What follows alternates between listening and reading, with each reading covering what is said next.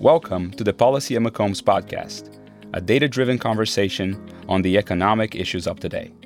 In this series, we invite guests into our studio to provide a highlight of their work presented during a visit to the University of Texas at Austin. Policy at McCombs is produced by the Center for Enterprise and Policy Analytics at the McCombs School of Business. I am your co-host, Carlos Carvalho, with my colleague, Mario Villarreal.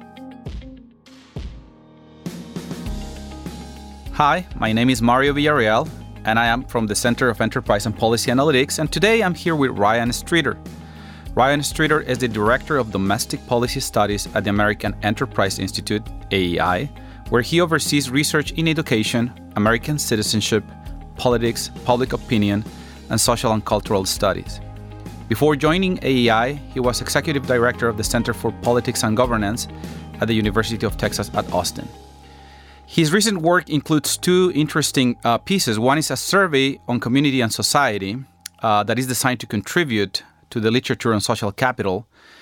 And the second one is a collection of essays called Localism in America, where they explore how communities may work together to solve important problems and issues of local governance. So thank you for being with us today, Ryan. Thanks for having me. Great to be back. What would you highlight as the most important lessons of your work about localism and how communities work together to deal with important social problems? Well, I think that the first thing that's worth saying, and this is evident in some of the findings from the survey that you mentioned, which we did with NORC at the University of Chicago, really using a lot of questions that haven't been asked in quite a long time, as a lot of public opinion research is focused on political attitudes. We wanted to drill down a couple of layers and ask people about the quality of their communities, how they think that things are going in their communities. Basic questions like how many friends do you have? How far does it take? How long does it take you to get to the grocery store? We asked all those questions as well as the kind of right track, wrong track questions that you typically ask people. And I think, consistent with other survey research that's been done, our survey shows pretty clearly that when you ask people about their communities, they have first of all, a much higher regard for their communities than they do the country as a whole, typically. They trust their local government significantly more than they trust the federal government, and that's been consistent with what Pew's found over years. And our findings are very consistent with theirs. But you also find that people are much more optimistic about the direction that their communities are going compared to the direction that the country's going. And that has to do with just the state of things in general. It also has to do with the economy.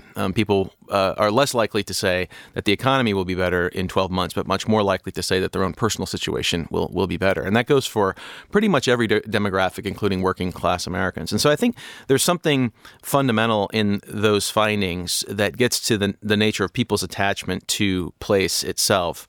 And I think given the well-documented and significant divisions that we have in this country right now, politically and ideologically, that those are very real divisions. And the survey research is very clear about that, too. People think in ideologically divisive terms in ways that are much more pronounced and stark than 40 years ago. I think what we've seen, and this is reflected in our localism volume that you mentioned, it's an edited collection with people from across the ideological spectrum who contributed to it, this understanding that we've perhaps tried to nationalize, that's my term, but nationalize issues on a grand scale, trust our national politics to deal with them, debate those things in national forums, and look for solutions from the federal government when, in fact, it might make more sense on some really big, important issues, from inequality to even immigration and even some parts of climate change, for instance, to think again more constructively about what regional governments, what state governments, and what local governments can be doing, perhaps should be doing, to combat these issues. And we might actually have more long-term success if we kind of remember some of the lessons of the past about what it means to meaningfully situate responsible for problem solving at the local level. So I think, the main point here is that local governance and local problem solving is actually very consistent with where most Americans' minds and hearts are. They're closer to home rather than farther away. I see. Now, regarding attitudes towards optimism within local communities and the way they interact with each other, that's a very interesting aspect of it. But there is the other aspect about the possibilities of communities actually coordinating in effective ways to actually come up with effective solutions. Now, those interactions often are embedded within a policy framework, either dictated by local governments, state governments, or federal governments. In your research, could you highlight some of the features that you think are useful in public policies to facilitate that process of communities organizing themselves and making the best out of that close-knit social fabric, and features that may impede that that process? That's a great question. I think that there are some pretty interesting lessons in a series of public policy reforms in the 1990s that sort of get at what these policy features are that you're talking about. And I'll come to the specifics in just a second, but to say more generally, I think looked at from the federal policy lens, I think what has worked in the past on federal policy and also state policy vis-a-vis local communities is to have policies that are goal-based, where you're trying to reach certain goals, but allow for and perhaps even require a certain flexibility in terms of who the players are that actually are helping reach those goals. And this has been written about in other regulatory reform literature as well, kind of goal-based regulation versus overly stipulated processes. And I think you saw this in welfare reform in the 1990s, which Republicans passed, Bill Clinton signed. It had supporters and detractors on both sides. But what the policy had that most people talk about was that it imposed work requirements on people, and that's been the most controversial thing, and that's what people have debated and people have studied. But there's a second, in my mind, equally as important, if not more important, feature to that policy, which essentially took the role of counties and the state government and then its subdivisions as the place where that policy had to be worked out, to actually provide services to help people move into the workforce. And there's some evidence in the literature that states that did second-order devolution, where they took the resources from the federal government and devolved those to the county and municipal level, actually had better employment outcomes because you had more actors within the community involved. But how they did that, whether it was through partnerships with chambers of commerce and schools, whether it was through welfare agencies working together with workforce development agencies, that was really left to the discretion of the local leaders, but they were provided with resources and basic goals to meet. You can actually see those very similar lessons in the community policing movement of 1994 was when the federal law was passed there, which really proliferated around the country after that. Community policing has a longer history, but the federal government actually, by providing resources and goals, we saw communities adopting this policing model all throughout the country, and to the point where the majority of people live in communities that are governed by that model in terms of their police force. You can also see the same thing in public housing reform in the early 1990s, also school reform, where you had basic goals set in place, but there was the expectation that local communities would have some flexibility in how to meet those goals. It's probably a good time for us to revisit some of those discussions. In terms of limitations, this becomes difficult when you have issues where the goals really have to be met in a much broader way than are under the control of a municipality. And I think the most obvious case would be sort of climate change policy, for instance. That would be a little bit more difficult to work at the local level. Having said that, I still think cities are at the forefront of this debate. I mean, in terms of innovation, in terms of reducing the carbon footprint of new construction and the like, that really is coming about through a lot of innovation that's happening at the local level and even in the private sector. And we need to encourage more of that. So I don't think localities don't have a role to play there. But when you have goals that cross state lines and all of that, you'll see a limitation to some of these policies for sure. Now, it seems very natural for people to think that complex social problems require some sort of centrally planned top-down intervention to be dealt with effectively. And there's a natural thing about that. It's a matter of scale or knowledge. Lynn Ostrom, as you know, she won the Nobel Prize by pointing out that sometimes commons, problems, and governance of natural resources can be dealt with and be solved by bottom-up approaches that tend to be messy, tend to be not neat and clean, but they are effective. Now, how would you respond to those criticisms? You already alluded a little bit to the challenges of large-scale problems and to be solved within localism structures and local governance structures. But how would you answer that criticism of scale and knowledge in dealing with these problems? Well, I would say that you really need to be focused on the issue at hand and where the solution ultimately comes from or is most likely to come from, and try to be as honest about that as you can, and deal with these problems as public policy matters, sort of with respect to the issues that essentially define the kind of larger goal. And I think that, for instance, we talk about inequality and income stagnation in the middle, higher gains in the upper tail, and this growing problem of inequality. And most of the debate that we consume through whether it's social media or through news outlets is happening about federal policy and what we should be doing to the tax code and these sorts of things.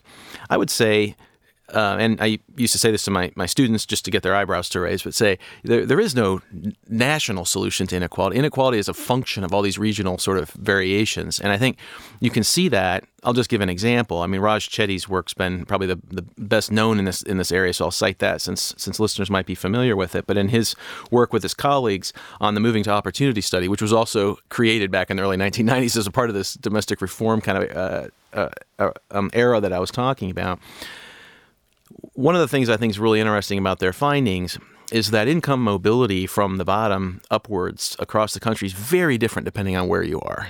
Same federal policies, same payroll tax policy, same income tax policies. We could argue that those should be different levels, and that might affect some outcomes differently.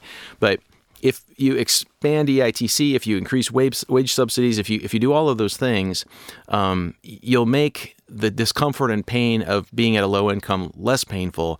But if the issue is mobility, then you need to actually look at what drives mobility. And what often drives mobility is the labor market where you live, whether or not it's possible to be in an economy that's more inclusive. And so to put it very crudely, it's better to be born poor in some cities in America than others. In Salt Lake City, there's really good upward mobility for people born in the lowest fifth quintile. Whereas in some cities in the Southeast or whatever, it's very, very hard to get out of that lowest quintile. So that you're dealing with local forces, and you could talk about structural racism. You can talk about lack of access to the opportunity sort of gateways through a good post-secondary education, even if it's a non-4-year kind of environment, where you have good employer partnerships with an efficient community college system, even very localized within a larger metro area, you'll see really good outcomes.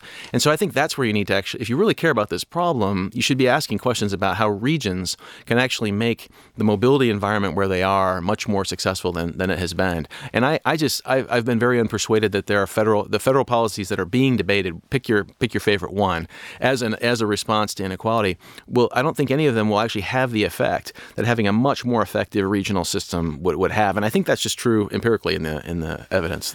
And perhaps not only about permanent long-term solutions or processes that facilitate upward mobility, but also ways to ease the pain of those that they are in less favorable positions. You've done work on charity and solidarity and those kind of things. So I wonder if these surveys and these essays also touch on how small communities are perhaps an effective way to deal with these problems and be helpful of those in need in more effective ways than large-scale federal programs, perhaps.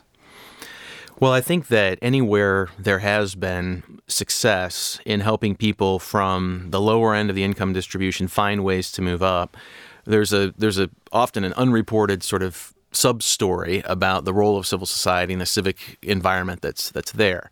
The hollowing out of civic life in working class America is something that seems very real and is problematic. And so in some parts of the country in the same towns where you've seen factories close and you've seen jobs go away, and the same places where you've seen the rise in the opioid crisis, where it's been the most pronounced, you also have seen a kind of a dissolution of the civic order in those places. And that's a big issue that no one knows exactly what the right solution is. But when you look at why people actually get access to opportunity, how they move into an area, let's say, to a post-secondary environment and actually finish and then end up in the labor market in a much better position than where their family was when they started, the role of networks is really important. And there's a pretty big literature on this, too, that networks don't just matter for highly networked, more affluent college graduates. I mean, that is a very important thing of the post-secondary experience and beyond for people that come from the upper middle class and have got a 4-year college degree. But there's a significant body of literature that shows that even in low-income communities, people who have more relationships and more friends and more connections actually have better labor market outcomes, both in terms of their immediate wages. The jobs pay better that they get immediately, and their long-term income gains are higher. What I think is part of our problem is we don't have enough bridging social capital, as some social scientists have called it, within communities to help that student in a low-income community going to a school with mostly low-income classmates have relationships with people in the post-secondary environment who themselves are connected to employers in much in the same way that kids from higher income families have. And some communities do a better job of bridging those connections. And I think instead of relying on just local ingenuity and basically accidents of local entrepreneurship and leadership to produce these outcomes, we ought to factor those into our public policy. We ought to, in our post-secondary public policy environment, learn some of these lessons that we've learned from some of the policies I was talking about earlier, where the role of the community is actually presupposed and perhaps even required in the implementation of those policies. Yeah, perhaps the sum of small things may not be small at the end, right? Especially in this. Certainly in individual cases, that's really, really true. You can look at two kids who start out in equally challenging circumstances. One does much better than other. Certainly there are natural things, natural abilities that play into that, but often it's a function of the community where they are. It does sort of, take a village after all. And that's evident in Chetty's research too, right? The students that moved into communities where they had more intact neighborhood dynamics, better school systems, the kind of social capital where the expectation among their classmates was that they would go to college and all of that. Their outcomes now match the students where they went to school with in those new communities more than the outcomes of the students in those neighborhoods that they left. So communities matter. Yes, Ryan. Yeah, fascinating. Perhaps as a way to wrap up our conversation, where would you like to see this research going? Here at SIPA, we value empirical research a lot, and we think that there is an important aspect of actually assessing the real impact of public policies in certain aspects of social life from an empirical point of view. Of course, this type of research is hard to assess empirically, but I don't want to lead the answer, but I will be interested in learning what are the next steps, what Ryan and AEI believe are the next steps in this type of research. Yeah, great question and really important. A couple things come to mind right off the bat. One is, I think, more research consistent with your own colleague here, John Hetfield, who's a political economist here at McCombs. He's done some interesting work on subdivisions of local government and the relationship to economic performance in an area. And his work, he contributed to our volume as well, and his work has shown that when you have this competition of municipalities within a larger region, you actually get better economic outcomes around the region for a variety of reasons that he explains. I think that area itself kind of calls for more research. I mean, his research has really kind of opened the door to some of these larger questions about the relationship between where governance for certain types of policies is situated and the kind of outcomes that we're all hoping for economically and socially in an area is important, and there could be more in that field. I also think that the role of locally generated and state-generated regulations and related statutes and ordinances, their effect on mobility, I think, is really an important thing for us to be studying right now. So everything from occupational licensing to non-compete agreements to land use policies and what their effect is on people's ability to actually relocate to areas where there's opportunity, their ability to actually start new firms and new enterprises, I think needs to be studied even more. I think we have a growing awareness that some of these problems, many of which are actually generated locally, and raises questions about what the state's role is in that regard. How much those things are actually inhibiting access to opportunity is something that I think, given the scale of that problem state by state around the country, I don't think there's quite enough empirical research in that area. So that would be another one that I would look at. And then the third one would be just this whole realm of post-secondary education that's not just four-year college degrees, but those whole non-credited certifications that employers value, training institutes and community colleges. There's a lot more. There's a lot of more interesting work that can be done in that area. Related to how to assess where labor markets are changing and growing, where opportunities are, and what schools are actually doing. Can they read those signals? And I think that's an area where, again, given the importance that it plays, I think in regional public policy right now, there's not as much literature there as there should be. Well, for grad students listening, I think that Ryan just set up like at least 5 or 6 dissertation topics right here. Hopefully so. Hopefully we'll get some takers. That's correct. Thank you very much for being with us today, Ryan. Great to be with you. Thanks. Before we wrap up, you can get more information in our Medium page. Thanks for listening to Policy at McCombs. See you next time.